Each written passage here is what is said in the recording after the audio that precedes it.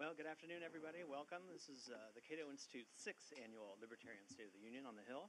I am Peter Russo. I'm the Director of Congressional Affairs at Cato, and I want to thank you all for coming out here today. So, recent rumors of the death of libertarianism have, as usual, been greatly exaggerated. Presidential partisan politics, which seems to be trending toward a direction of totalitarian populism, is only one facet of a larger movement that has in fact seen much success over the last year and will continue to do so in the future.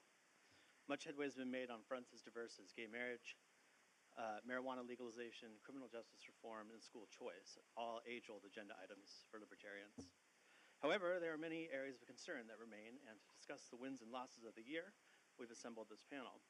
All the scholars here today have been published widely in academic and popular news journals and periodicals, and have been frequent guests on television and radio programs all over the country and the world. Many of them are already familiar to you, but let me briefly introduce them in their speaking order.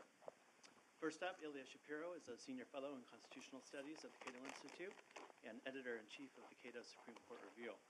Shapiro has testified before Congress and state legislatures and, as coordinator of Cato's amicus brief program, filed more than 150 amici curiae in the Supreme Court. He holds a JD from the University of Chicago Law School, where he became a Tony Patino Fellow, and in 2015, National Law Journal named him one of 40 rising stars in the legal community. Tim Lynch, to my right, is the director of Cato's Project on Criminal Justice, which under his direction has become a leading voice in support of the Bill of Rights and civil liberties. His research interests include the war on terror, overcriminalization, the drug war, the militarization of police tactics, and gun control. Lynch earned both a BS and a JD from Marquette University and blogs extensively at the Cato Institute's National Police Misconduct Reporting Project. Alex Nowrasteh is the Immigration Policy Analyst at the Cato Institute's Center for Global Liberty and Prosperity. He is a native of Southern California and received a BA in Economics from George Mason University and a Master of Science in Economic History from the London School of Economics.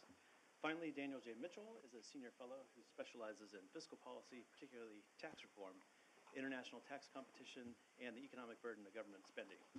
Mitchell earned a PhD in economics from George Mason University, and he too prolifically blogs at International Liberty, Restraining Government in America and Around the World. Each will speak for about 10 minutes or so, and then at 12:45, we'll pause and take questions. So to the extent that your lunch allows, please welcome Ilya Shapiro. Peter, I hope that wasn't a reference to people, the lunch, disagreeing with them based on what I have to say. In their lap. Right, yeah. In the final year of Barack Obama's presidency, there isn't that much that the president can do to change people's opinion of him. For better or worse, his legacy, barring some extraordinary occurrence, including an extraterrestrial one, as the advertising blitz for the new Independence Day movie reminded us, is baked into history. Setting aside legislation and executive action, on which I'll say more imminently, one of the president's chief accomplishments has been to return the Constitution to a central place in our public discourse. Unfortunately, the president fomented this upswing in civic interest not by talking up federalism or the separation of powers, but by blatantly violating the strictures of our founding document. With his pen and his phone, and hearkening to Woodrow Wilson's progressive view of government, he's been taking out his frustrations with the checks and balances that inhibit his ability to fundamentally transform the country. But a lack of congressional acquiescence hasn't stopped him. Even in his first term, the administration launched a We Can't Wait initiative, with senior aide Dan Pfeiffer explaining that, quote, when Congress won't act, this president will. And when the re-elected President Obama announced his second-term economic plans, he explained that, quote, I will not allow gridlock or inaction or willful difference to get in our way. Most recently, just a couple of weeks ago, White House Chief of Staff Dennis McDonough promised, quote, audacious executive action in this final year and explained that the main question President Obama plans for himself is, why not? That sentiment flies in the face of one of the biggest political changes that's occurred in the last decade, starting with the late Bush years. That is, lawmakers and citizens no longer consider simply whether a given bill or policy is a good idea, but whether it's constitutional. Where does the government get the power to do that? Is a cry heard both on the Occupy left and the Tea Party right. That's a healthy development. For too long, even in those rare moments when politicians were faced with constitutional concerns, they've had the attitude that Nancy Pelosi did when asked about the authority for Obamacare's individual mandate. Are you serious? Because, of course, constitutional arguments are the last refuge of the scoundrel who has no good policy arguments to make. And so it's a good thing that Americans are taking their founding document seriously. After all, the Constitution is the font of all federal power. Its carefully crafted structural provisions that we learned about in grade school, well, that you learned about. I grew up in Canada, so I'm not a natural-born citizen. Such as the separation of powers and checks and balances are not merely an application of political theory. Quote, federalism is more than an exercise in setting the boundary between different institutions of government for their own integrity, Justice Anthony Kennedy wrote for a unanimous Supreme Court in the 2011 case of United States versus Bond. It protects the liberty of the individual from arbitrary power. If the federal government acts outside the scope of its delegated and carefully enumerated powers, well, it's no better than a mob. Which brings us back to Barack Obama's lawlessness, which George Mason law professor David Bernstein recently covered in a magisterial but brisk book called Lawless that everyone should read. I won't summarize David's analysis other than to note that while he can't hit everything, which is a sad statement on where we are, he does an excellent job of covering the waterfront of abuses. From Obamacare to Justice Department corruption, to the Affordable Care Act, to college speech codes, to the ACA, to anti-discrimination law run amok, to the Patient Protection and Affordable Care Act, to rule by tsars, and did I mention Obamacare? He also has an interesting chapter on foreign policy, which is tricky because the scope of executive power over foreign affairs is less clearly defined than over domestic affairs. And yet here, too, Barack Obama has managed to violate clearly established law. Now, if you want more examples and more detail, read what are probably the three most successful op-eds of my career. President Obama's top 10 constitutional violations of 2011, 2013, 2015, it's kind of a biannual sort of thing. Hundreds of thousands of clicks for the Daily Caller, Forbes, and National Review Online, respectively, where those were published. Think about that for a second. Isn't it a problem that it's not hard at all to come up with these lists? I mean, for legal pundits like myself, it's like shooting a gun while walking past a barrel to get a fish sandwich for lunch. Actually, each of those actions will probably subject you to federal prosecution, see the executive action on guns. So just think about them. Obama hasn't started prosecuting thought crime, though he's getting awfully close with respect to so-called climate change deniers. And as far as the Supreme Court is concerned, this administration is easily the worst performer of any before the court in modern times, and probably ever, though it's more relevant to compare Obama to Bush and Clinton than, say, Benjamin Harrison. Whether you look overall, where Obama is below 50% against a historical norm of 70%, or just at unanimous cases where he has a record average of about 4 unanimous losses per term, and more unanimous losses in his first 5 years than Bush in all 8, it's not a pretty picture. By the way, Cato the last 3 years have gone 15-3, 10-1, and 8-7, handily beating the government.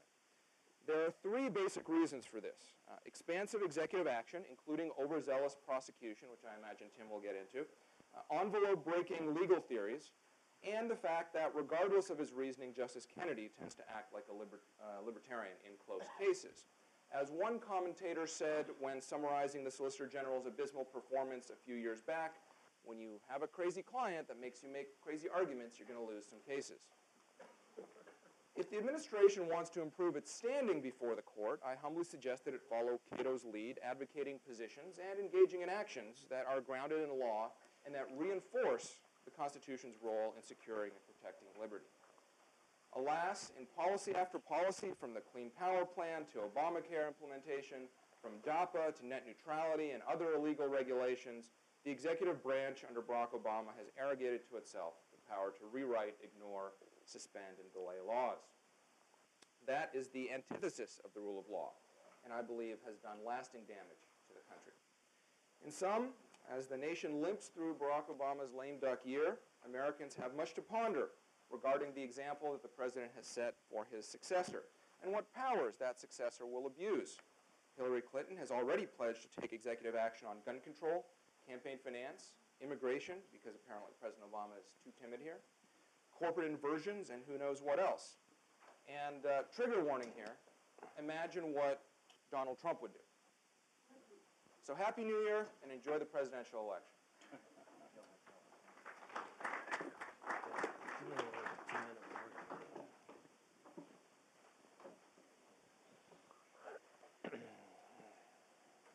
Okay, good afternoon, everybody. My talk is going to be on our criminal justice system. And in this area, I have some good news and some bad news. The bad news is that there are a lot of problems with our criminal justice system. The good news is that this is supposed to be the year of criminal justice reform. The bad news is that most of the proposals I've seen that are being advanced out there are just tiny steps that wouldn't do very much towards making significant improvements in our system. The good news, again, is that the Netflix series Making a Murderer has got millions and millions of people talking about the American criminal justice system. And so a lot of attention is being paid to it, and there's more discussion going on about how the system can be improved. And I just see a quick show of hands. How many people have seen this series, Making a Murderer, on Netflix? Interesting. I highly recommend it. So for those of you who haven't seen it yet, check it out. And for those of you who saw it, watch it again. But be careful. My wife's water broke right after we watched one episode, so I don't know. I hadn't heard that. Thank you for that caution. Anyway, with only 10 minutes for a talk, I can only very briefly walk you through some of the basic principles of what we think is important for our criminal justice system and the direction in which we have to move.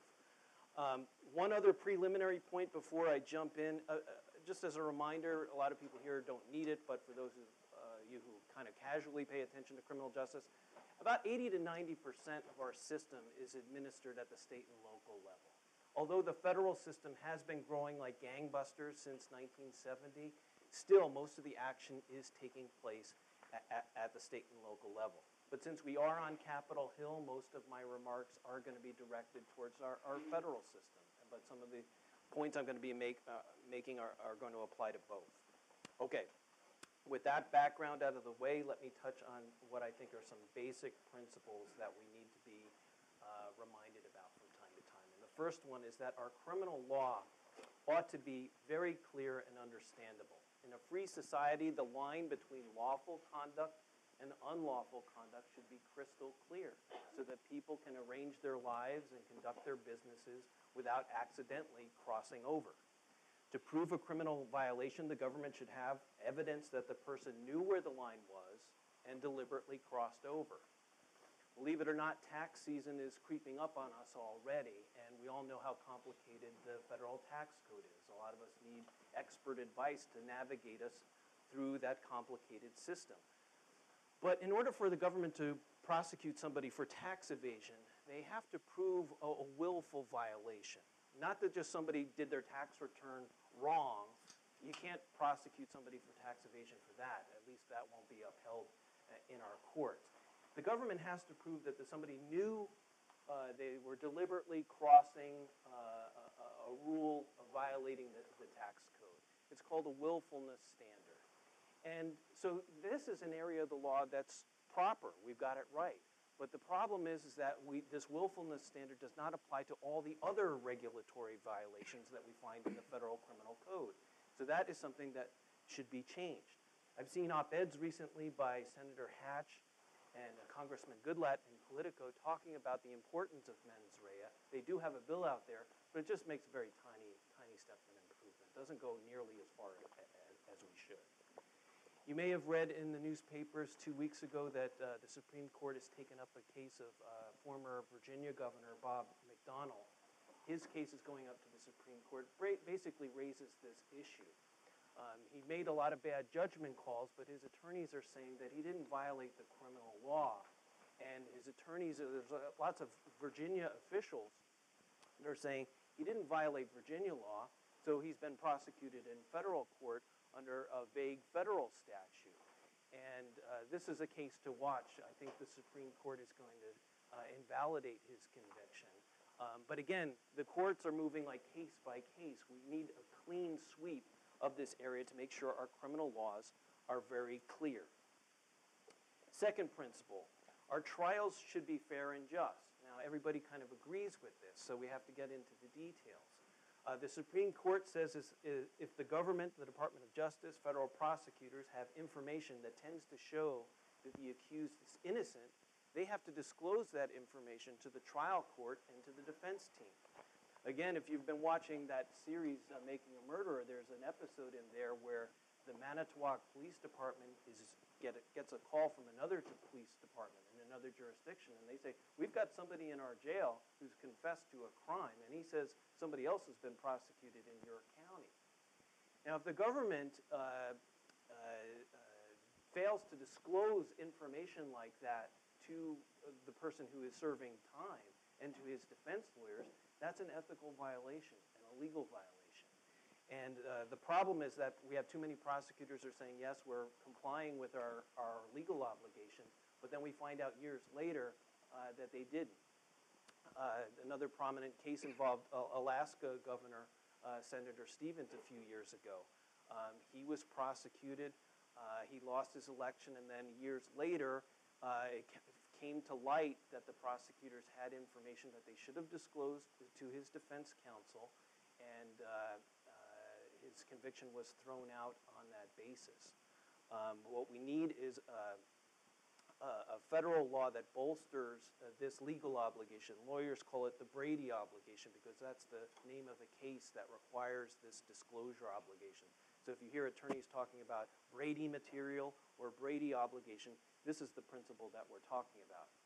We had a federal judge speak at Cato a few months ago, Federal Judge Alex Kaczynski. He's a judge on the Ninth Circuit Court of Appeals. He's been on the bench for 30 years, appointed by President Reagan. And he says we have an epidemic of Brady violations going on in the United States. So this is a very important issue that goes to the heart of whether people are getting a fair trial or not. In addition to prosecutors, we should expect high standards of professionalism and integrity from federal law enforcement agents. Last year, we had a lot of media organizations such as the Washington Post and the Guardian trying to track how many people have been shot and killed by the police around the country. This came to light after the shooting of Michael Brown in Ferguson, is that this started a national conversation, and then we realized that we haven't got an annual tally of people that are killed by the police. So a lot of these media organizations said, all right, in 2015, we're going to track it to the best of our ability, and they disclosed that information last month. I bring it up because there are some calls for the federal government to start requiring the states to tally up this information. But there's a problem with that, is that we don't even have a tally of persons who are shot by federal law enforcement agencies, and that should be the first order of business. We've got the FBI, the DEA, the ATF. We've got all of these agencies, and the first order of business is getting a tally of persons shot by federal agents. The states are beginning to do this on their own. Governor Abbott in Texas signed a bill that's going to require anybody shot in Texas, they have to report this information to the state attorney general within 30 days. Another problem in this area is that when a federal agent is accused of homicide or manslaughter, we suddenly hear arguments that he is immune from prosecution. Now, this is hard to get your head around because when an agent is accused of a crime, especially like homicide or manslaughter, he has the same legal defenses that you or I would have. I mean, he can argue self-defense, he can argue it was an accident, it wasn't intentional, and these types of things. So those legal defenses are definitely available, but we hear this other argument saying that because he's a federal agent, he's got sweeping immunity from prosecution at the state level. Now, this is a dubious legal defense, but what Congress can do is simply waive these immunity defenses for the federal law enforcement bureaucracy. Congress did something similar with a law called the McDade Law for federal prosecutors. About 10, 20 years ago, they said we're immune from state bar ethical obligations. Because we work for the federal government, we're not obligated by the state bar rules.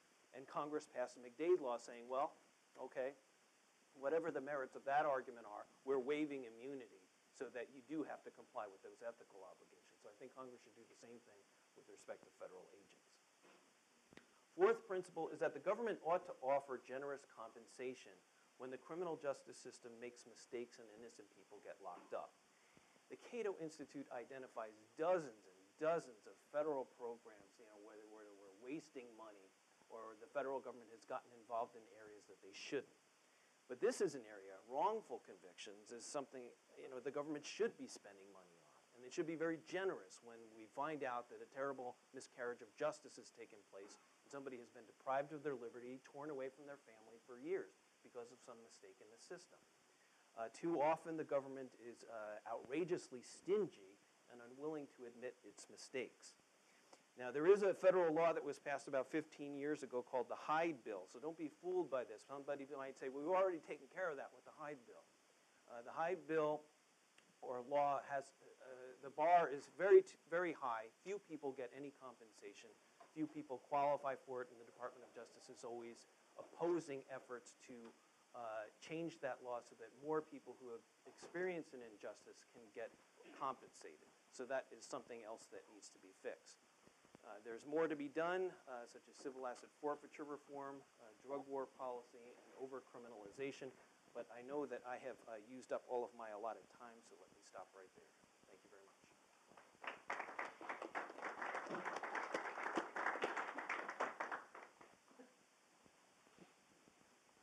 Well, thank you very much for all of you coming here today. And I want to say a special thank you to Ilya Shapiro for defending our Constitution, showing once again that immigrants do jobs Americans won't. I kid, of course.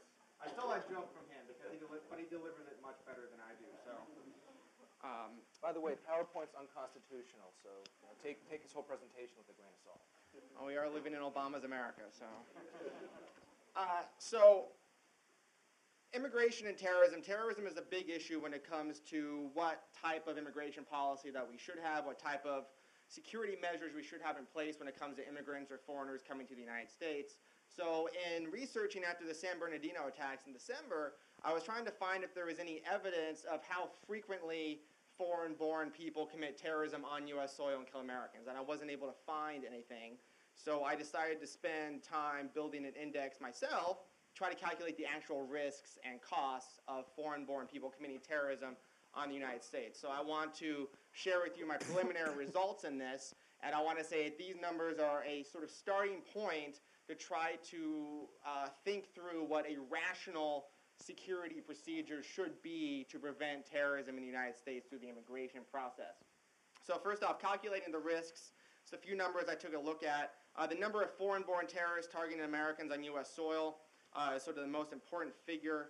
I took a look at their visas that they were on when they were here, how many people they killed or how much damage they inflicted, each one of them individually, and also the total number of visas issued in each category that they entered on, which is an important feature for calculating how risky each visa category actually is, because some categories are more risky than others are. So some of those numbers I got for the individual information on the terrorists and for the numbers and their names. I took a look at 1975 through 2015 to get sort of a big picture sort of data grab on all of this. I've used the Global Terrorism Database at the University of Maryland and the RAND database, as well as work by John Mueller at Ohio State University, who's also a Cato scholar. So I took a look at, I included all foreign-born terrorists who were identified for a terrorist act, their information, how many people they killed. Some terrorist attacks, especially like in the 70s and 80s, they were probably committed by a foreign-born person. You know, terrorist organizations named like, the Vietnamese People's Liberation Front. But nobody was actually prosecuted or caught for those. So I couldn't really include those people because I didn't know who they were. So this is some of the limitations. I also took a look at the total number of visas issued per category from DHS. And when in doubt, I picked the numbers that would make the risk appear as high as possible. So if there are two conflicting numbers, I picked the one that was highest. So some of the base numbers from those 40-year period, 1975 to 2015, there were 7.9 billion non-immigrant visas issued by the United States. And then there were 60 million green cards issued, included in that figure also illegal immigrants who entered the United States during that time period. However, terrorists did not use all of those visa categories to enter the U.S. They used only some of them. They used the categories of illegal immigrants, green card students, K-1 fiance visa, refugees, asylum seekers, tourists, or the B-1 visas, and the visa waiver program. So of those categories, only 1.136 billion visas were issued during that time period. There were a total of 143 foreign-born terrorists over this time period that I was able to find and count, including the 9/11 attacks. Those people killed in terrorist attacks, 3,024 people inside of the United States. So I didn't count somebody who was giving money, who was in America, who was giving money to Hamas to do a terrorist attack elsewhere. I just wanted to see what the risk was inside of the United States to Americans, because this is where immigration policy comes into play. It turns out, including 9/11, 9/11 on that one day in 2001 is responsible for 98.6% of all terrorist casualties in the United States during this entire time period. So it is by far a huge outlier. It's actually an outlier globally. The next closest terrorist attack was the blowing up of an Air India flight from Canada that killed about 336 people. 9/11 killed about just under 3,000. So the next smallest terrorist attack was an order of magnitude smaller.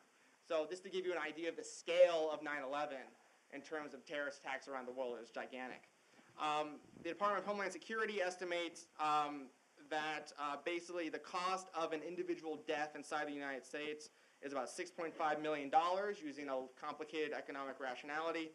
And they say you might have to double that for terrorism because of how dramatic and how affecting that kind of murder is. So I made it $15 million, just to round upwards and be safe in this type of analysis. So what I found was, of the terrorists, and these are people who are the terrorists themselves, 11 of them over this 40-year period were illegal immigrants out of a total of 26.5 million illegal immigrants who entered, or one terrorist for every 2.4 million illegal immigrants in the United States who entered during this time period. So a fairly small risk. For lawful permanent residents, those are green cards. And these numbers are really over here all on the right-hand side, right there on the far right.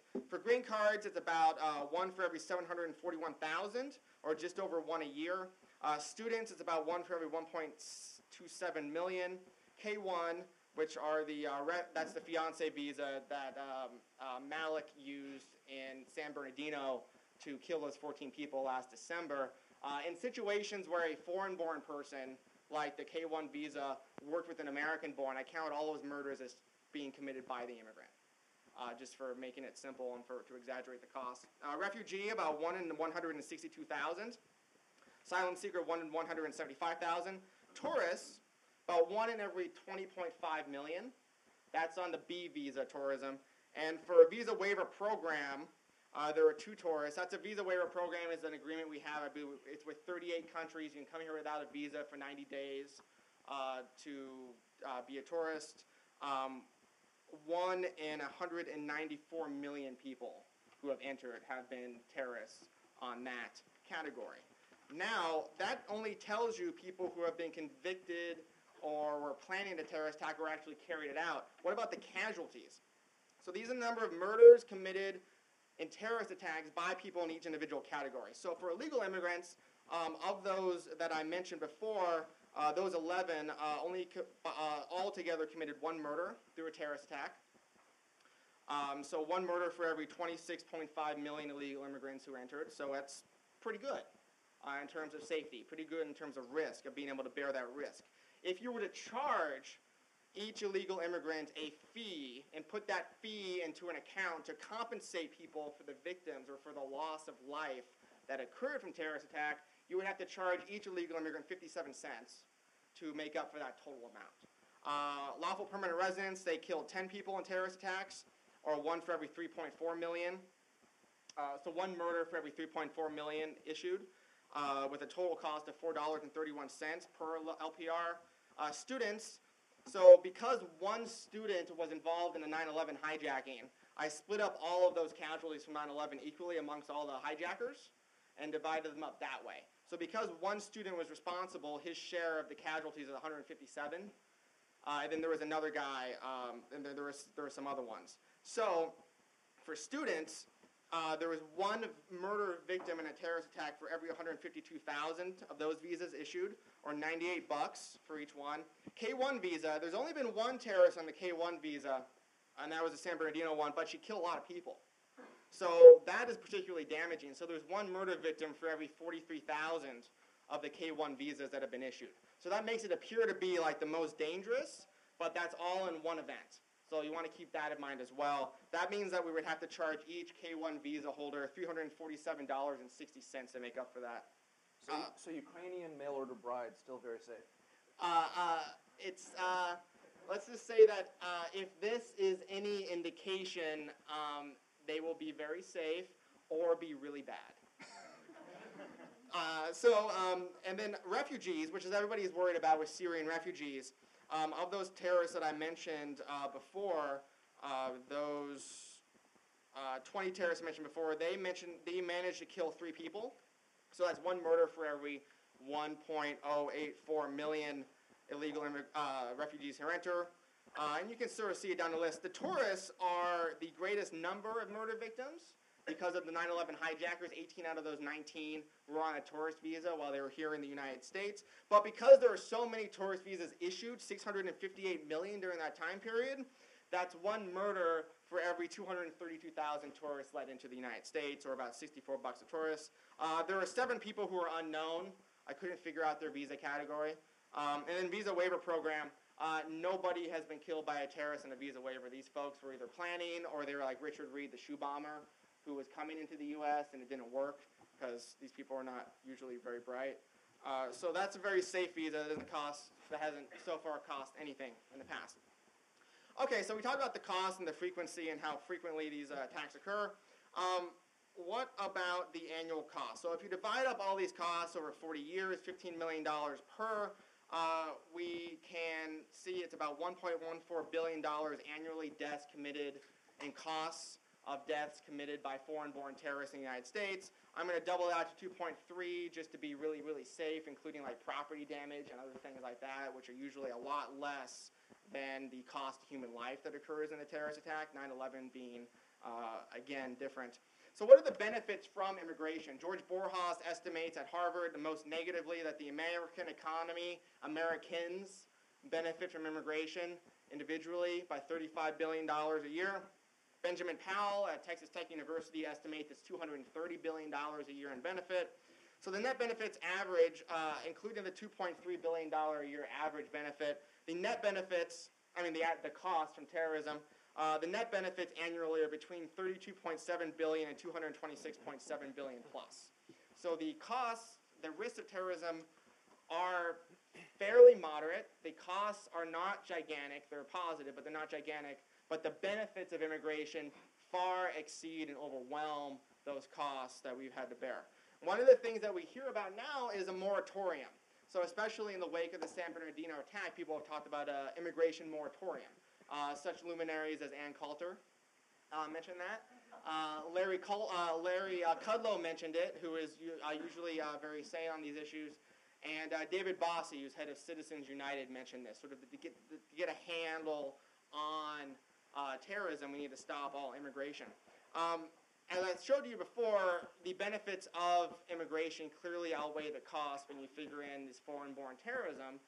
But how bad would terrorism have to be to make a moratorium worth it, so it broke even, so that the costs of stopping immigration equal the benefits in fewer deaths and lives lost? How much would it have to be? So assuming $15 million per death annually, you would have to have between 2,333 to 15,267 deaths each year for a moratorium to make sense, based on the different estimates. $30 million per death, it's a 1,167 to 7,633. So in other words, you'd have to have somewhere between 84 and 1,091 San Bernardino scale attacks each year for an immigration moratorium just to break even. Just to put that into perspective. Since 9/11, there has been 1 San Bernardino scale attack in the United States that has targeted Americans. So just put that in perspective, a moratorium will cost far, far more and do far more damage than good to the U.S. The risks and costs of foreign-born terrorism are fairly small, but the cost of a moratorium or other policies are large. To put this in perspective, from 1975 to 2015, there were about 768,000 murders in the United States. Terrorism is responsible for 0.039% of that. Immigration moratorium, I think, is an insanely innumerate response to a risk that is bearable. I think we should bear these risks because the benefits are greater than the costs. But if we have to do something about it, insurance, maybe charging Visa holders for that amount of money that I talked about individually before and putting that into a fund or making them buy some kind of insurance when they come to the United States is probably a much better and less costly way to go. I also want to say, every death from terrorism is a tragedy, and it's something to mourn and to be sad about. But the government also has scarce, limited resources to apply to security. And it should apply those resources in a way to diminish the amount of death as much as possible. And I think these numbers, putting these numbers and costs in perspective, is one way so the government to more rationally do this. Just to give you one more number before I leave, post 9/11 in the United States, there have been 1.7 deaths per year on average from foreign-born people committing terrorism in the United States. Your chances or somebody's chances of being killed by a foreign-born terrorist in the United States post 9/11 is 1 in 176.5 million each year. Just to leave you that last final number. So thank you very much.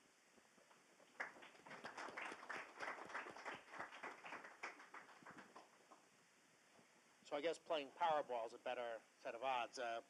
I'm going to close things up, and I guess if we're supposed to stop by 11:45, I have to say everything in 6 minutes. But the good news is I was born in New York. Unlike Ilya, that makes me eligible to run for president, and I can talk really, really fast. Are you going to show off your New York values? Is that what you're going to do? Yes, these are my New York values. Fiscal State of the Union. It's bad. Maybe not bad. I could just sit down right now. We'd be fine. It might not be actually bad this year, relatively speaking, but it's going to get really, really bad in the future because of two simple things. Demographics, which is baked into the cake. We know what death rates are. We know what birth rates are. We know about the aging of the population. No controversy there. And the other thing is we have an entitlement program, an entitlement system that is based on the notion that we used to have a population pyramid. And we all sort of know what that is from school, right? A few old people at the top, then a big generation of workers, even bigger generation of children. When you had a population pyramid, entitlement programs, even if they didn't make us libertarians happy, if they were modest, they might have been sustainable. But guess what? We're moving from a population pyramid to a population cylinder, and the current entitlement structure is grossly irresponsible and grossly unsustainable. Considering that, I want to show you a couple of bits of data from international bureaucracies. Bank for International Settlements in Switzerland. They did estimates of long-term prognosis. And long-term, by the way, is only 2040, which is what, 24 years away? So within 24 years, the red line, the red dashed line being the projection, we're going to go up to government debt of 450% of GDP. The green and blue lines show what happens if you do a little bit of reform and a lot of reform. So you can see that we're heading into very, very dangerous territory, way beyond where Greece got in trouble, which was about 115% of GDP. Here's a chart from the Organization for Economic Cooperation and Development. I don't like that bureaucracy because they're always pushing status policies, but they do a good job of putting together statistics. And you won't be able to see it, but all you really need to understand is that the vertical axis shows how much fiscal consolidation you would have to undertake on an annual basis to stabilize your government debt levels. So you don't want a high bar, which means you don't want to be on the right side of the graph. Well, if you look at the graph, you'll see Greece, Japan, Portugal, and then the fourth worst country in the world in terms of long-term fiscal prognosis is the United States. Worse than France, worse than Spain, worse than Italy. One final set of numbers from the IMF, another international bureaucracy. Again, a very cluttered-looking chart. But all you need to understand is on the vertical axis, it's a measure of how much just age-related government spending alone is going to increase between now and 2030. And on the horizontal axis, you have the amount of fiscal consolidation you would need to undertake, sort of, in effect, similar to that OECD chart I just showed you. So it's not good to be high, and it's not good to be out on this chart. In other words, you don't want to be in the upper right quadrant. Well, the United States is all alone in the upper right quadrant. In other words, we're in a mess. Now, I've shown you what international bureaucracies are saying. Some of you Hill folks have probably seen CBO and GAO numbers. Nothing I'm saying is controversial. You could have someone from some crazy left-wing think tank up here, and they're going to say, yeah, that's true. The real issue is, what do you do about it? Our view is we look at this situation, and this cartoon sums it up better than all those charts. We have too many people riding in the wagon, and it's going to get even worse, and there just aren't enough people to pull the wagon. So I'm mixing my metaphors, and it's a pig getting blood dry as opposed to a wagon. But the point is that if we don't do something to change the underlying fiscal system, we're in deep long-run trouble. So what is the answer? Well, I mentioned our crazy friends on the left, and if they were up here, they would say raise taxes. And then they say raise taxes, and then they would say raise taxes again and again and again. But the problem is, I don't think that really works. It doesn't work for two reasons. Number one, you raise taxes, and there's a natural instinct on the part of politicians to spend more money because they think more revenue's coming in. But then the second problem is a lot of times that additional revenue doesn't actually materialize, or not nearly as much as they think will occur. And I have some interesting charts from Europe that I think really puts this in a long-term perspective. Because sometimes you look at 1, 2, 3 years of data, and people can sort of do cherry picking and data mining and show anything they want. But let's look over a 40-year period. And this first chart shows the tax burden in Europe over a 4-decade period increasing by 10 percentage points of GDP. In other words, European governments collectively, this is Western Europe, so we're looking at countries most analogous to the United States. These Western European countries collectively grabbed an additional 10 percentage points of GDP through the tax system. And in almost every single case, these politicians said, we're doing this because we have to reduce debt, we have to control deficits, we have to be more fiscally responsible. Well, let's look at, and by the way, the bluish, purplish bar is the late 60s, and then the reddish bar is the end of last decade. Well, now let's look at what government debt was in the late 60s. And these are 5-year averages, so I'm not cherry picking. Government debt in the late 60s in Europe averaged about 45% of GDP. Now remember, that's when the tax burden was under 30% of GDP. They increased the tax burden to about 40% of GDP, supposedly to get control of red ink, to reduce deficits and debt. What actually happened? This is the guy there sort of scratching his head. What numbers are we going to see? Well, if we look at the last 5 years of last decade, it turns out that government debt went up, not down. In other words, they literally spent every single penny of additional tax revenue and then some. And by the way, if we updated this chart, which I guess I should do since we have a new 5-year set of data, you would see that the government debt level would be way above the top of the vertical scale because, of course, Europe has gone through a fiscal crisis in the last few years. Why? For the same reason that we're heading toward a fiscal crisis. Too many people riding in the wagon, not enough people pulling it. Welfare states are simply too extravagant, and they're luring people into government dependency, and the tax systems to finance those welfare states are punishing private sector activity, so you're really getting hit from both sides with these ill-guided policies. There's another issue, though, and this gets to the private sector and the tax base, and this is the Laffer curve constraint. When you raise taxes, what are you doing? You're punishing something. Now, people understand that. Politicians even, when they talk about, well, we need to raise taxes on tobacco because we want people to smoke less. Well, I work at a libertarian think tank. I don't want to control people's private lives, but you know what? I give those politicians an A+ for economics because they're right. The more you tax something, the less you get of it. The problem is that the politicians conveniently forget that lesson when it comes to taxes on work, saving, investment, entrepreneurship, the things that actually create economic output. And so when you're imposing higher and higher tax rates on in effect, the people that are pulling the wagon, what are you doing? You're discouraging them from doing the pulling. You're discouraging them from earning income, building wealth, creating jobs, and things like that. And this is a chart simply showing the Laffer curve, and I put that up here for one reason. I don't want to be on the revenue maximizing point of the Laffer curve. I want to be on the growth maximizing point of the Laffer curve, and that's where you raise enough money to finance the legitimate functions of government, which Ilya will tell you are the ones in Article 1, Section 8 of the Constitution, that musty old document that he's been forced to read in order to become an American citizen. But let's look at some evidence on the Laffer curve. Because we conducted a great experiment in the 1980s. When Ronald Reagan was elected, the top tax rate was 70%. And you can see the data here, which comes directly from the IRS Statistics of Income Bulletin, you can see that in 1980 we had a certain number of rich people, defined as making more than $200,000 a year, and we see how much those rich people reported in taxable income, and we see how much they paid to Uncle Sam. Now, Reagan took that 70% tax rate and brought it all the way down to 28%. And all the people at the time on the left, our crazy friends again, they said, that's not fair, the rich won't pay enough, the government will be starved of revenue. What actually happened in the 1980s when we conducted this natural experiment in the Laffer curve? What happened when the tax rate went from 70% down to 28%?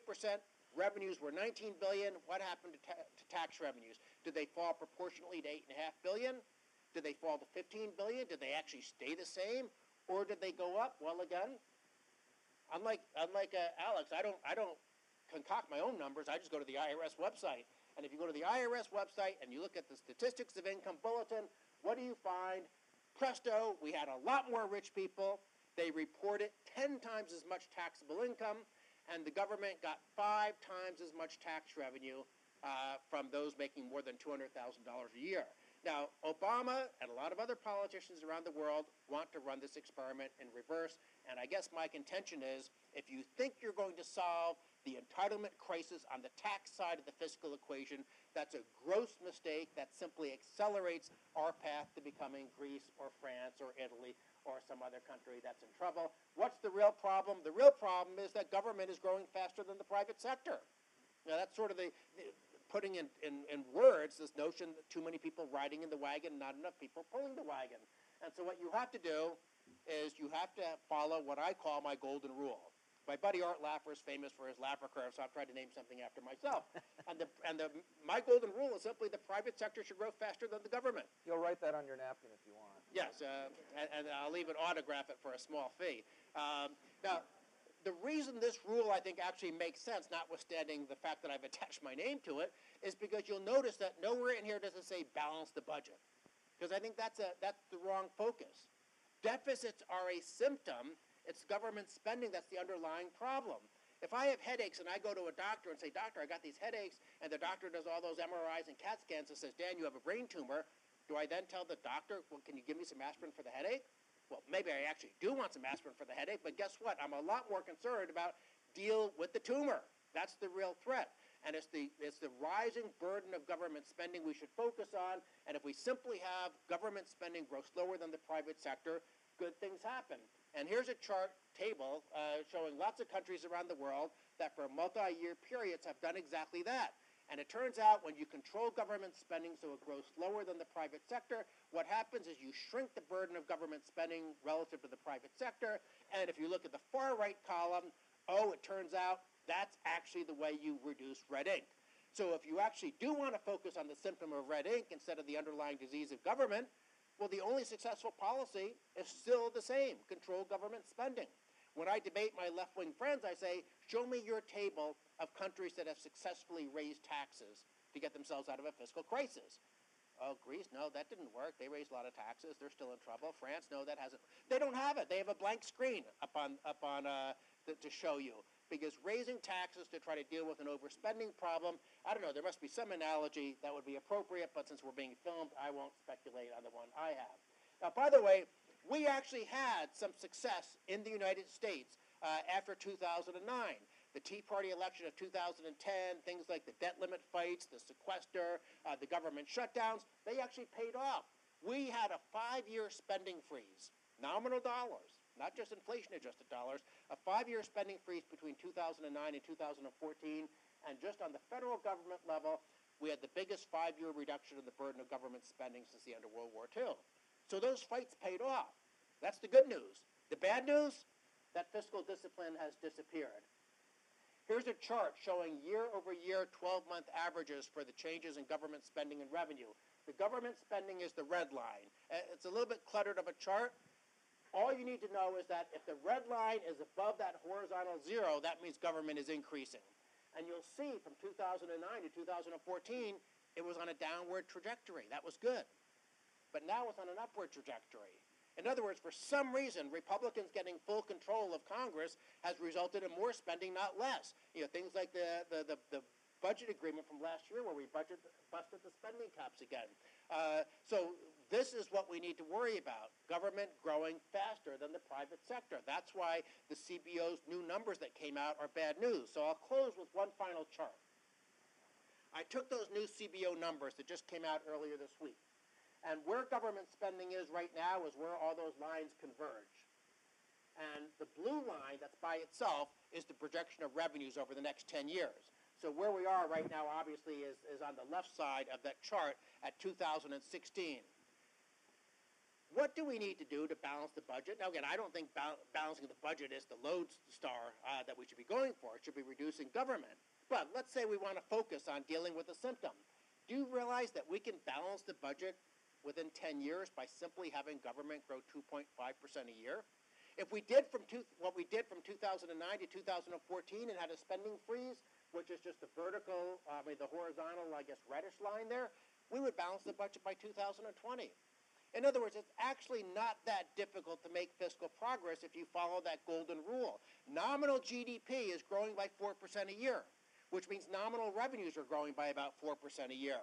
So it's obviously simple to reduce the burden of government and to reduce government red ink by having some sort of rule that limits how fast government spending is growing. I think one of the best examples out there is the Swiss debt brake, which even though it's called a debt brake, it's actually a spending cap, sort of similar to Colorado's taxpayer bill of rights. That's a spending cap. There are proposals out there that would do that. Congressman Brady has something called the MAP Act. Senator Corker has something called the CAP Act. But simply focusing on what we can do to control government spending in the short run is what we need to do. And obviously, to make those numbers work in the long run, we're going to need something that wasn't discussed last night in the presidential debate, and that's some genuine, meaningful, proper entitlement reform. Thank you very much.